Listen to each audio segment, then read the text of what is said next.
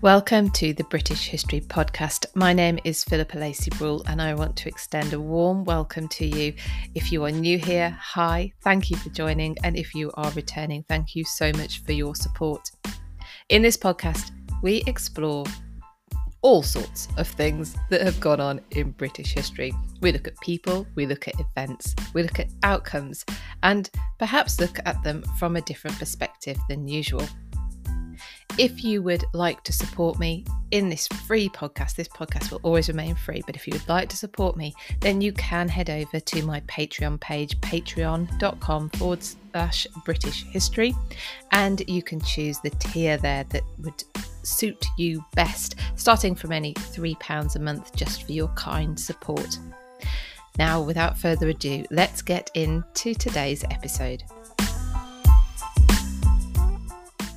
Much emphasis was given in the ceremony to Henry being God's choice. It was God's will that Henry had beaten Richard on the battlefield and that he was now the King of England.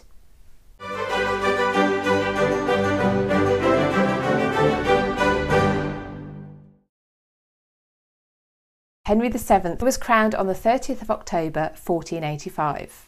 Henry VII, of course, is our first Tudor monarch. He had beaten Richard III, the last of the Plantagenet dynasty, at the Battle of Bosworth in August of the same year. On the 28th of October, as was customary, Henry had made his way to the Tower of London, where he had stayed the night before his coronation procession, which took place on the 29th. His procession wound its way from the Tower to Westminster, with Henry dressed in purple robes edged with ermine, and he rode on horseback under a canopy of gold and silk, held by 4 knights on foot. Henry was crowned on the 30th of October at Westminster Abbey in front of a congregation which included his mother, Margaret Beaufort, and this was the first time that the mother and son had been reunited after 14 years apart, because Henry, of course, had been in exile in France. Much emphasis was given in the ceremony to Henry being God's choice. It was God's will that Henry had beaten Richard on the battlefield and that he was now the King of England. This assertion that it was God's will that Henry was on the throne of England was vital for the success of this fledgling dynasty and for the peace of the country.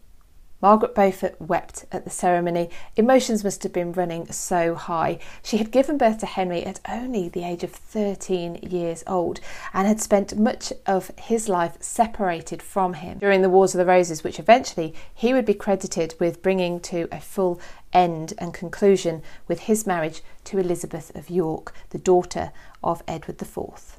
And so the Tudor dynasty, which would last 118 years, officially began.